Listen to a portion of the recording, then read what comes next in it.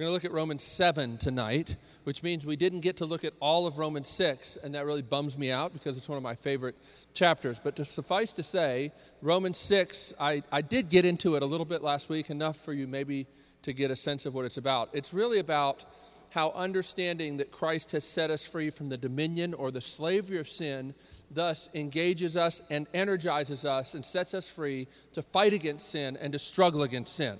Now, in the course of talking about that, the Apostle Paul, at one point in verse 14 of chapter 6, which I did actually put on your little outline tonight on your scripture passage so we could make sure we notice this, he says something that has often confused people.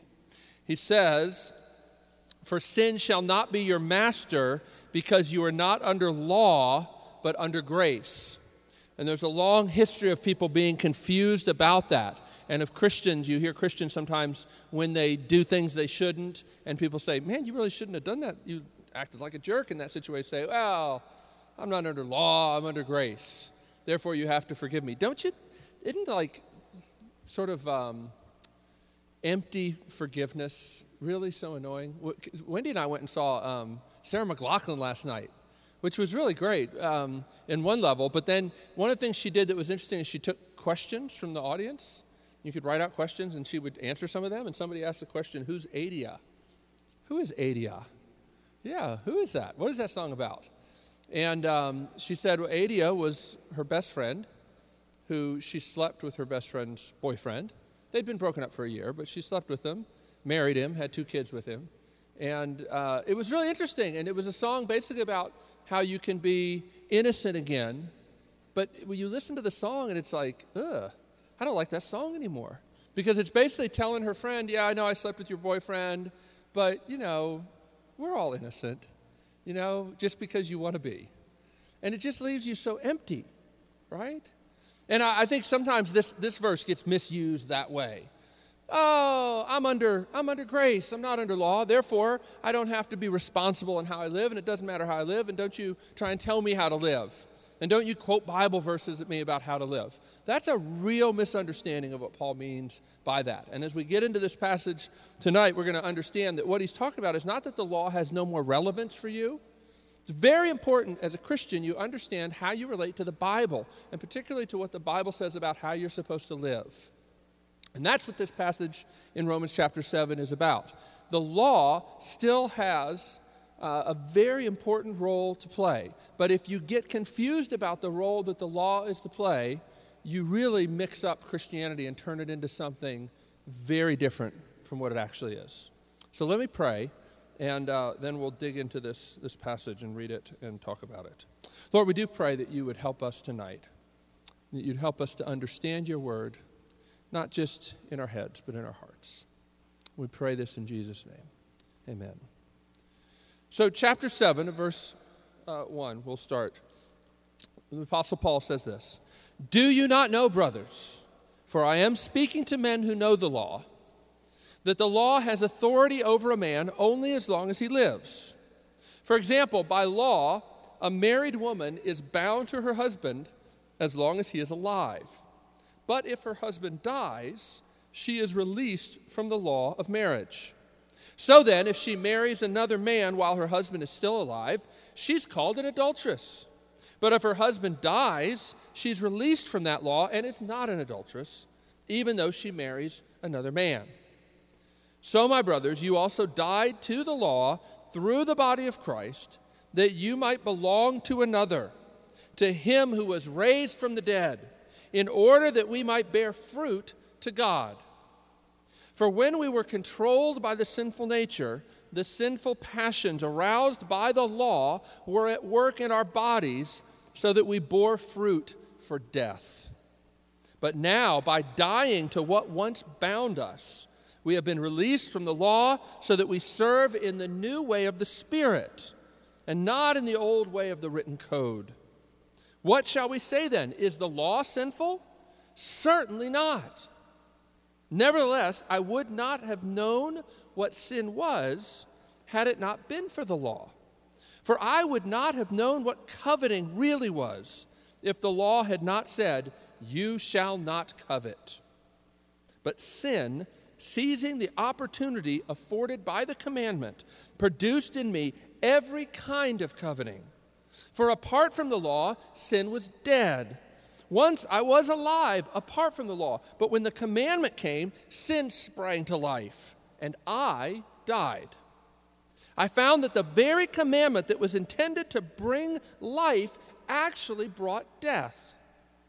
For sin, seizing the opportunity afforded by the commandment, deceived me, and through the commandment put me to death. So then, the law is holy, and the commandment is holy, righteous, and good.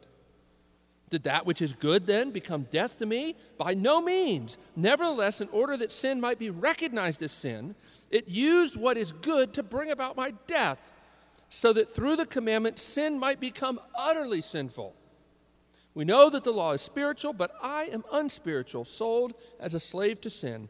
I do not understand what I do. For what I want to do, I do not do. But what I hate, I do. And if I do what I do not want to do, I agree that the law is good. As it is no longer I myself who do it, but it is sin living in me. For I know that good itself does not dwell in me, that is, in my sinful nature. For I have the desire to do what is good, but I cannot carry it out. For I do not do the good I want to do, but the evil I do not want to do, this I keep on doing. Now, if I do what I do not want to do, it is no longer I who do it, but it is sin living in me that does it. So I find this law at work. Although I want to do good, evil is right there with me. For in my inner being I delight in God's law. But I see another law at work in me, waging war against the law of my mind and making me a prisoner of the law of sin at work within me. What a wretched man I am! Who will rescue me from this body that is subject to death? Thanks be to God, who delivers me through Jesus Christ our Lord. So then, I myself in my mind am a slave to God's law, but in my sinful nature a slave to the law of sin. And that was clear as mud, wasn't it? It's a lot of stuff and a lot of concepts to cover. And I can't get into every single verse, but I'm going to try and give you a sense of what this passage is saying and why it matters. Now, he starts out here with this idea that we're dead to the law, and thus we're no longer married to it. And I don't want us to get caught up into, first century marriage laws and the marriage laws of the Old Testament and divorce and whether we agree with all that. That's not the point. Paul's using this as an analogy, and at that point, we're going to look at it. The idea is, if you're married and your husband dies, you're not married anymore. And your husband can't control you and how you live anymore. Oh, they may try through wills and through, setting up trusts. And there's various things that people try to do. But basically, when your husband dies, you're no longer married. You're no longer controlled by that relationship because that relationship is gone. What Paul's saying, and what he's been saying in chapter 5 and in chapter 6, is that there is some relationship that's controlling you. Either you're married to Adam or you're married to Christ. Now, what does that mean? What it means to be married to Adam is the same thing conceptually throughout this section of Paul's letter to the Romans. It's the same thing conceptually as it means to be under sin or to be a slave to sin. Those are all the same things. And how does it work? It works this way. There are really only two basic ways to try to be pleasing to God. There are only two ways to try to become pleasing and beautiful in God's sight. One is the way that was given to Adam. You see, Adam, before sin entered the world, did not have to trust in Jesus to relate to God.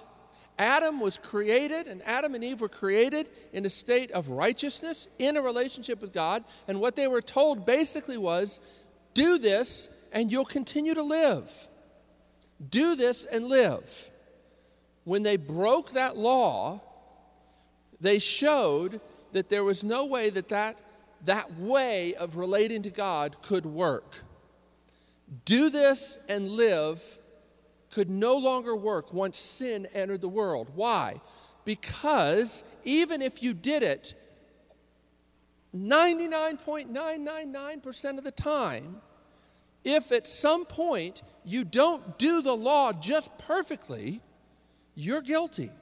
As Paul says in one of his other letters, if you're trying to be justified by the law, which means if you're trying to get God to be pleased with you by what you do, by doing the right things and not doing the wrong things, if that's what you're trying to do, if that's what your life and your spiritual relationship with God is based on, you are in slavery because you have to be perfect. If you're trying to get God to like you by what you do, you have to be perfect. And that's slavery. And there's no way that you can get God to like you by being perfect, because you can't be perfect. That's what it means to be married to Adam, is it means to be trying to get God to love you based on your living the right way. Sometimes older theologians will talk about this as the covenant of works, that the way that you relate to God is by doing the works that please Him. Now, that's being married to Adam, but being married to Christ is a whole different thing. Being married to Christ is first and foremost about resting in the work that He's done. Sometimes you hear a Christian say, well, I'm not saved by works, I'm saved by grace. In actuality, Christians are saved by works, but not their works. They're saved by the works of Christ. As I've quoted several times, and I'll quote again that great hymn line from Horatius Bonar. Unfortunate name, but a great hymn writer.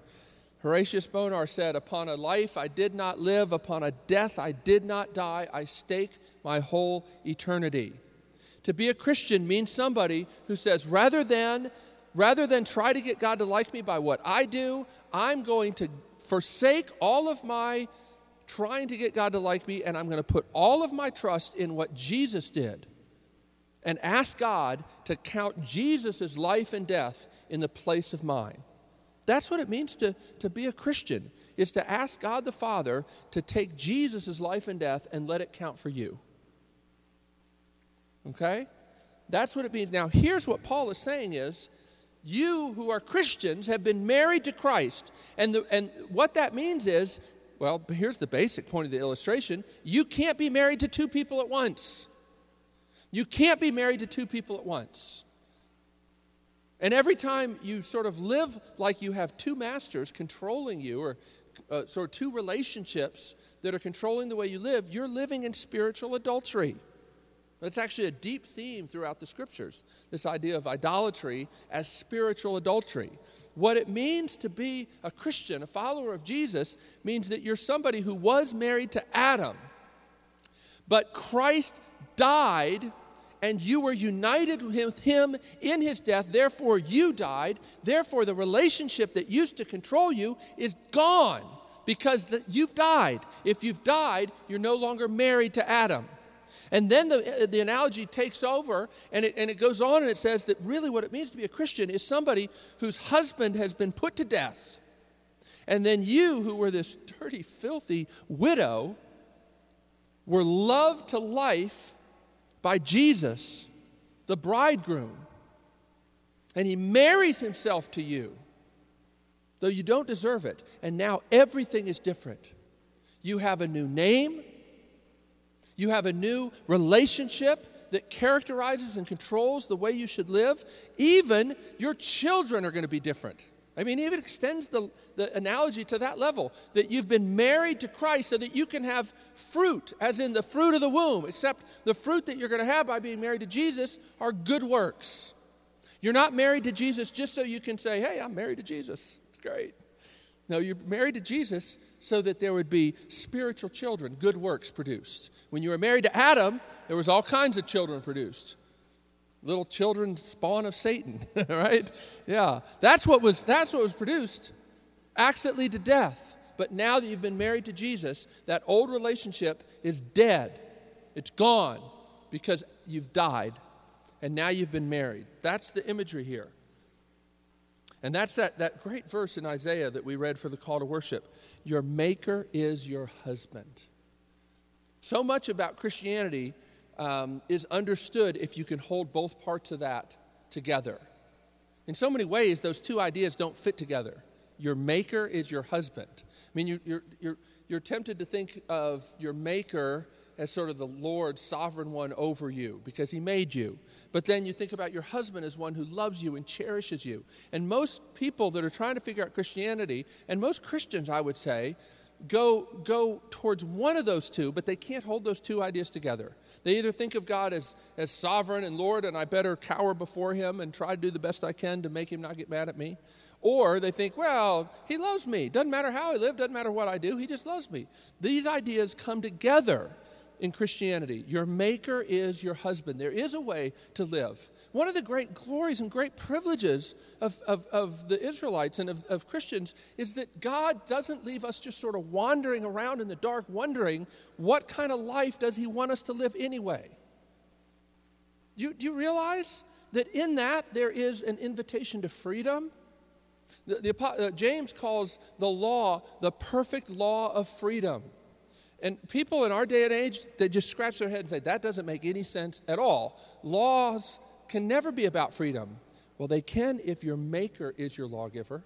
And if he gives you laws that fit with how he's made you to be.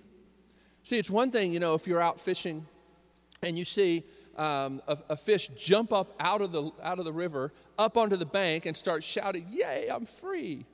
That's our culture's idea of freedom.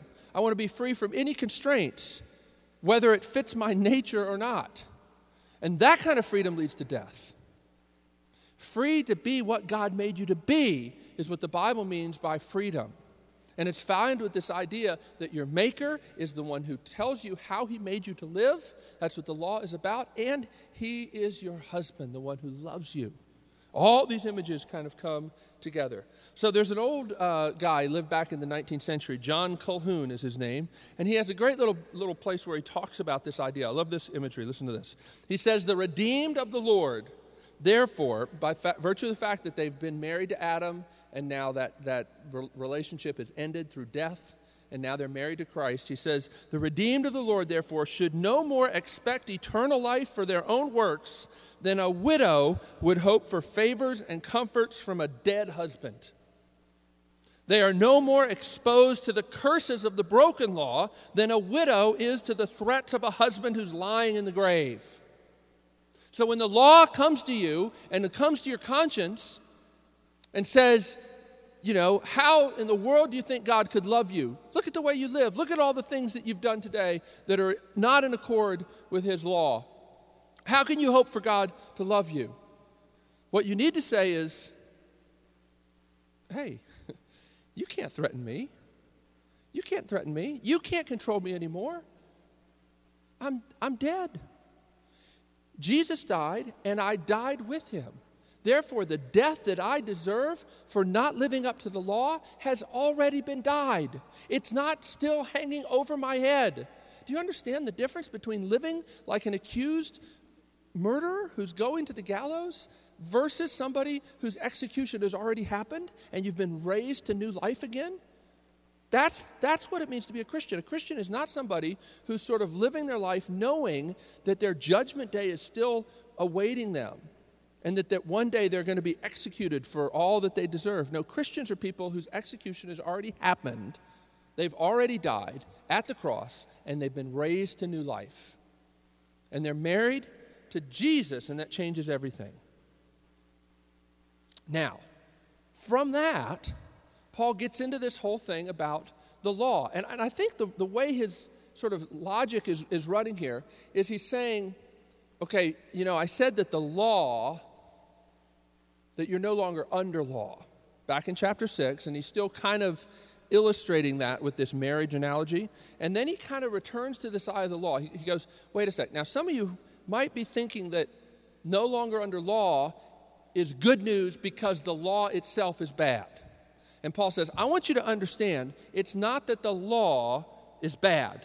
You need to understand the point of the law. And so he offers up himself as an illustration or an example of how the law works. And he says, first off, in verse 7, the law is not sinful. Certainly not. Actually, in the Old King James, it says, God forbid. It's stronger. Certainly not. It's just too wimpy. The law is not sinful. Nevertheless, he says in verse 7, he goes on, I would not have known what sin was had it not been for the law. And you might think, what? Really? Now, Paul was trained by the greatest rabbi of his day. What does he mean he wouldn't have known what sin was except for the law? Well, here's what I think he's saying. He wouldn't have known what sin really is if it was not for the law. What does he mean by that? Well, he says that the law took him beyond just a theoretical knowledge or confession that, yes, I'm a sinner, to an experiential sense that he describes as dying. Martin Luther said one time that a true theologian is made by living, dying, and being damned. What he meant was that there's an experience of seeing your sin as utterly sinful, as beyond anything that you could cover over, as beyond anything that you could explain away. And then having to face God and seeing him smile and say, as he's going to say in chapter 8, verse 1 and 2, there is now no condemnation for those who are in Christ Jesus. Have you been through that death, dying, and being damned?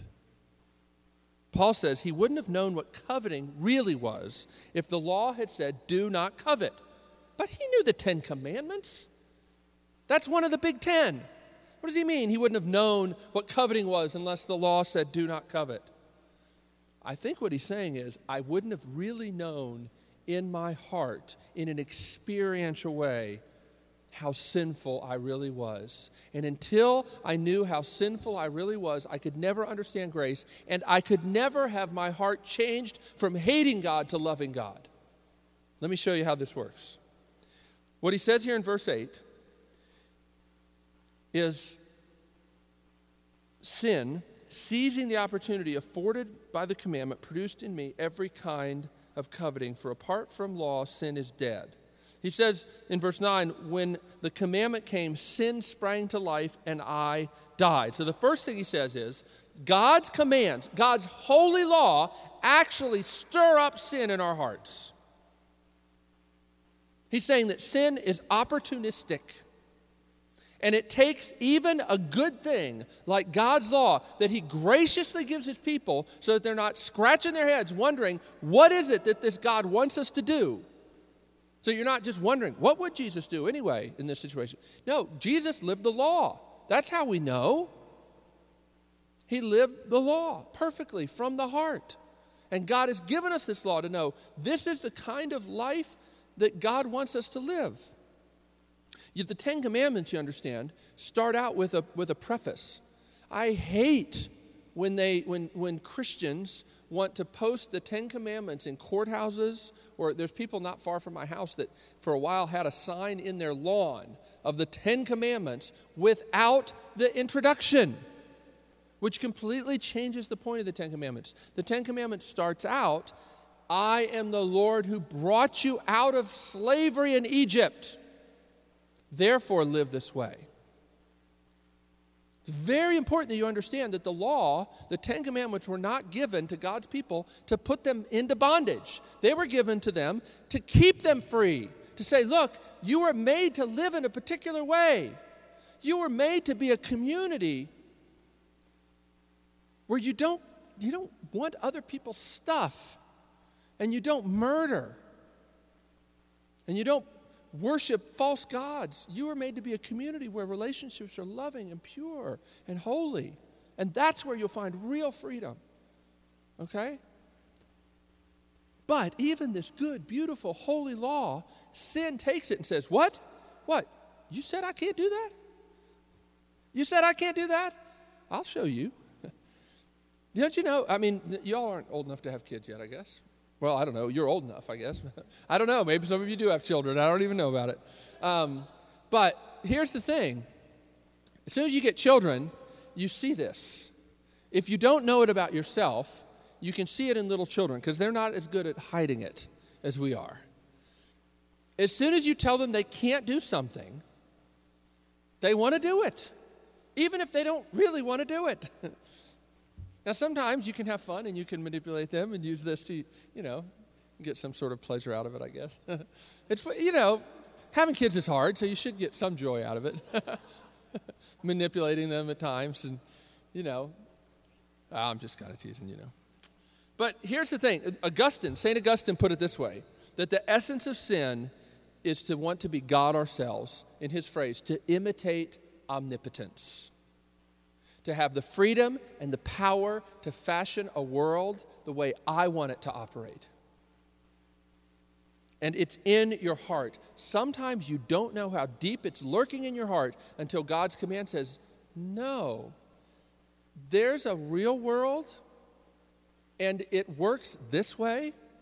And if you break God's command, they break you because this is what you were made for. I mean, you can say, I know God says I shouldn't sleep around, but I do anyway. It will come back to you in some way or another. Your heart wasn't made for that. And you can try to say something different by the way you live, but the fact is, you're bumping up against the basic fabric of reality when you live out of accord with God's law. And sin hates that. Sin hates that because sin bumps up against reality all the time.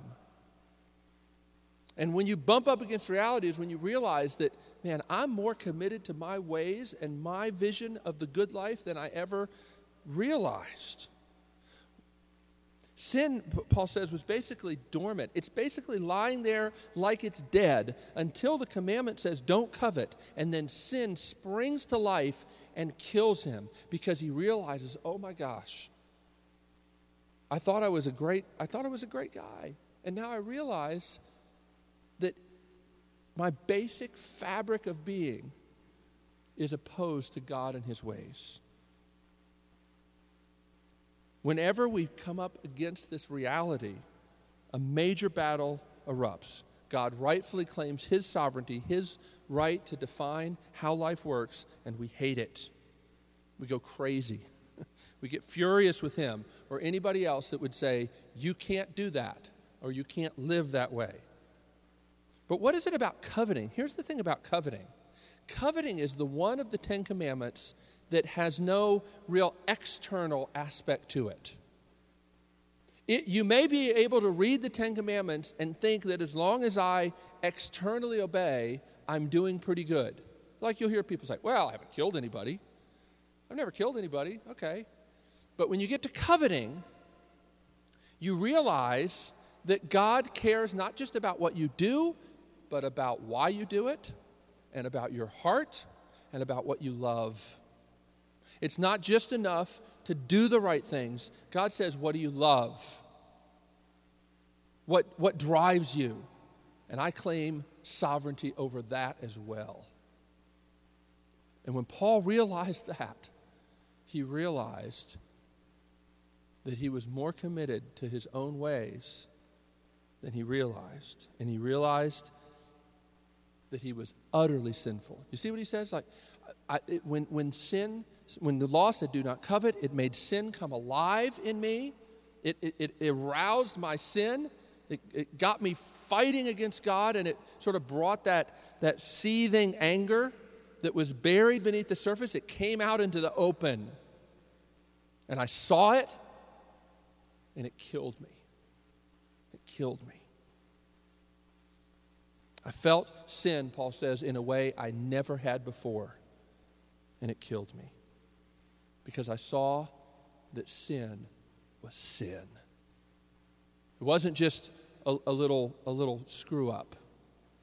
John Bunyan, the guy who wrote Pilgrim's Progress, said one time that sin is the rape of God's justice, the jeer of his patience. Do you understand? It's not just about breaking the rules. It's about rupturing a relationship. It's about saying to the one who made you to be his beloved. I don't care at all about you, God, and I don't care how you live. It's a rupturing of a relationship. And Paul says, until you see this, you'll never have a heart change. And again, thou shalt not covet helps you understand that the heart is at the heart of the issue. How can your heart be changed from hating to loving God? Not by being given a fresh chance to try again to do the right things, but only by seeing that when you could do nothing to get God on your side, he sent his son to live and die in your place. What the law can't do, guys, is it can't change your heart. The law can only show you how utterly bankrupt your heart is. And it's a good and holy law, but because of our sinful nature, it can never do what it wants to do, which is to make you love God. The law shows you the mercy of God, the love of God, but it can't change your heart. And then what's interesting here, verse 14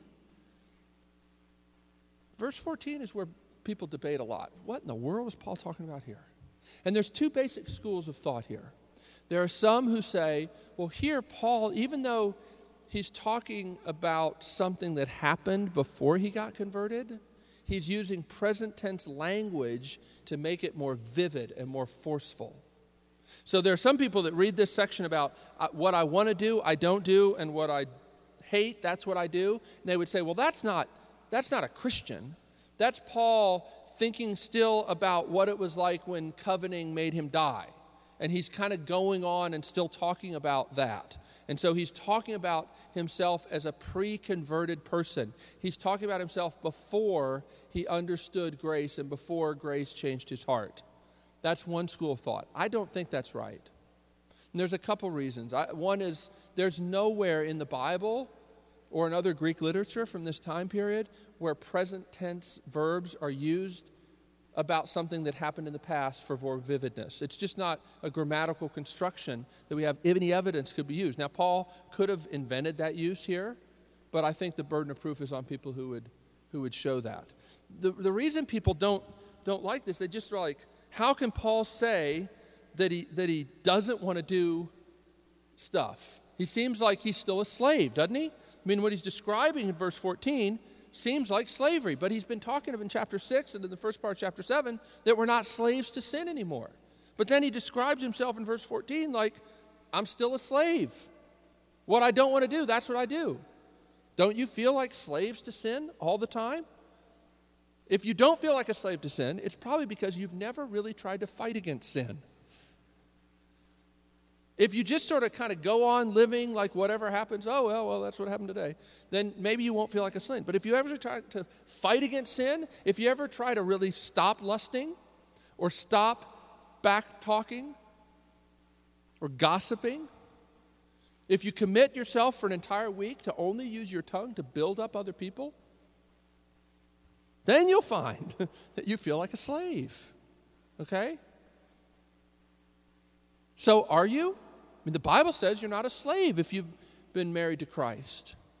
You're not a slave, but Paul describes. So people struggle with this. I think he's describing the contradiction that lives in the heart of true believers.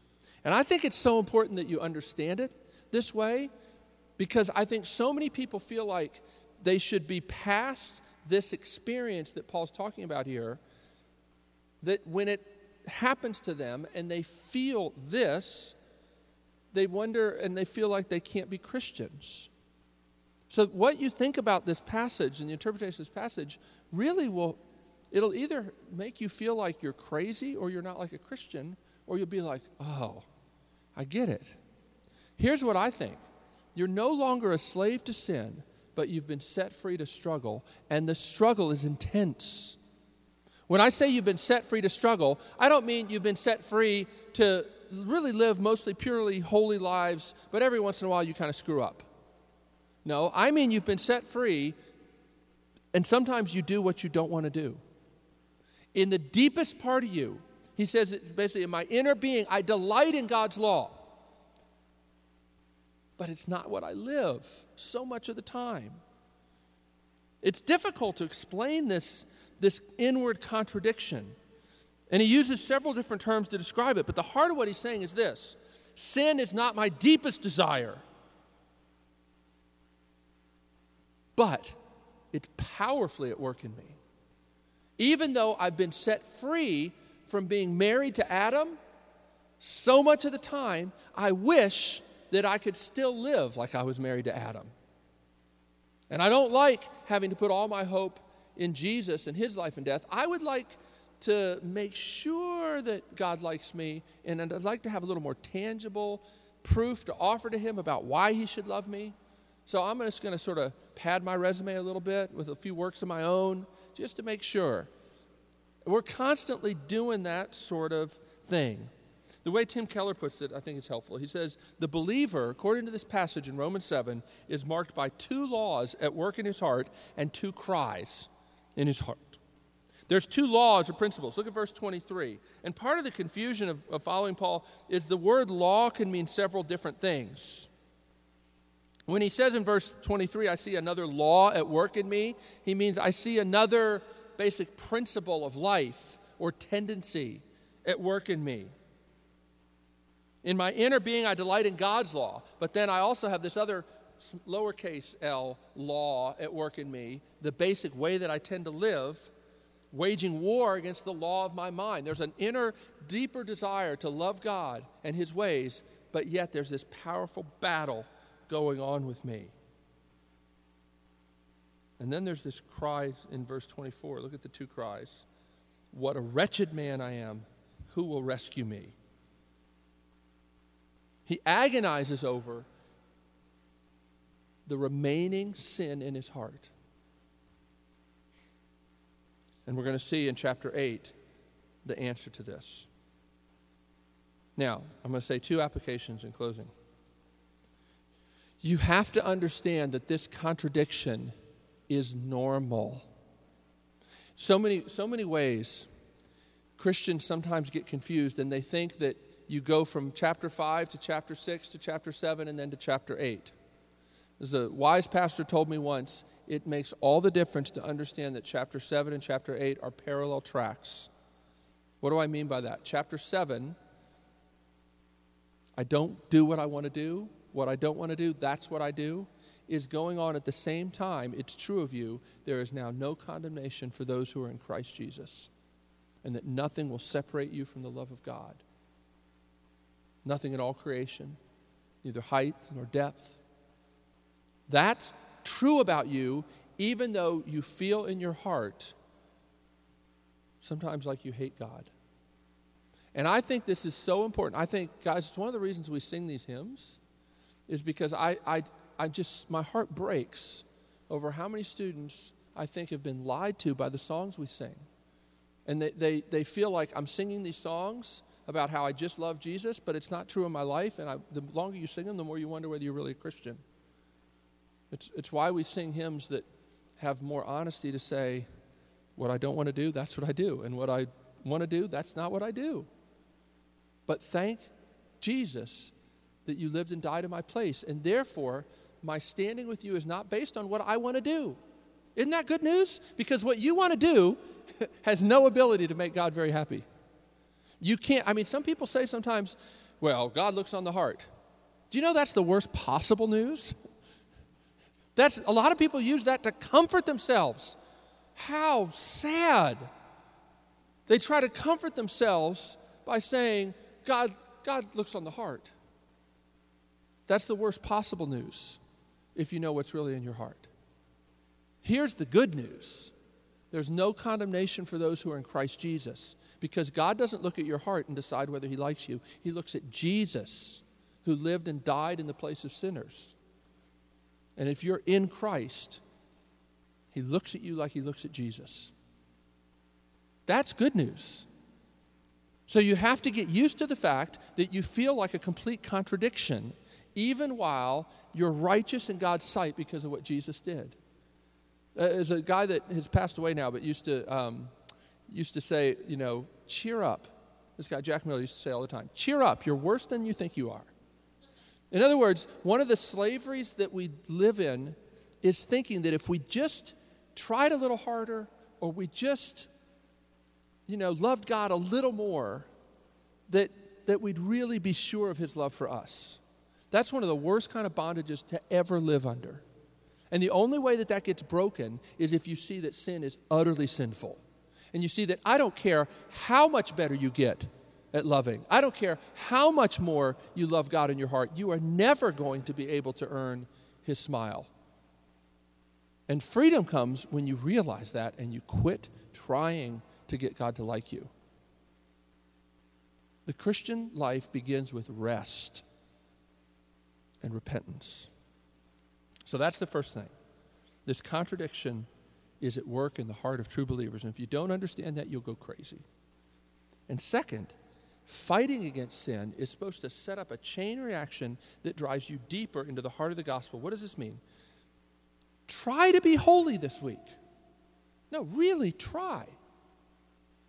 Because what it'll do is it'll drive you to verse 24. Oh, wretched man, oh, wretched woman that I am. See, you can comfort yourself and flatter yourself that the only reason that you're not really living a better life is you haven't really tried.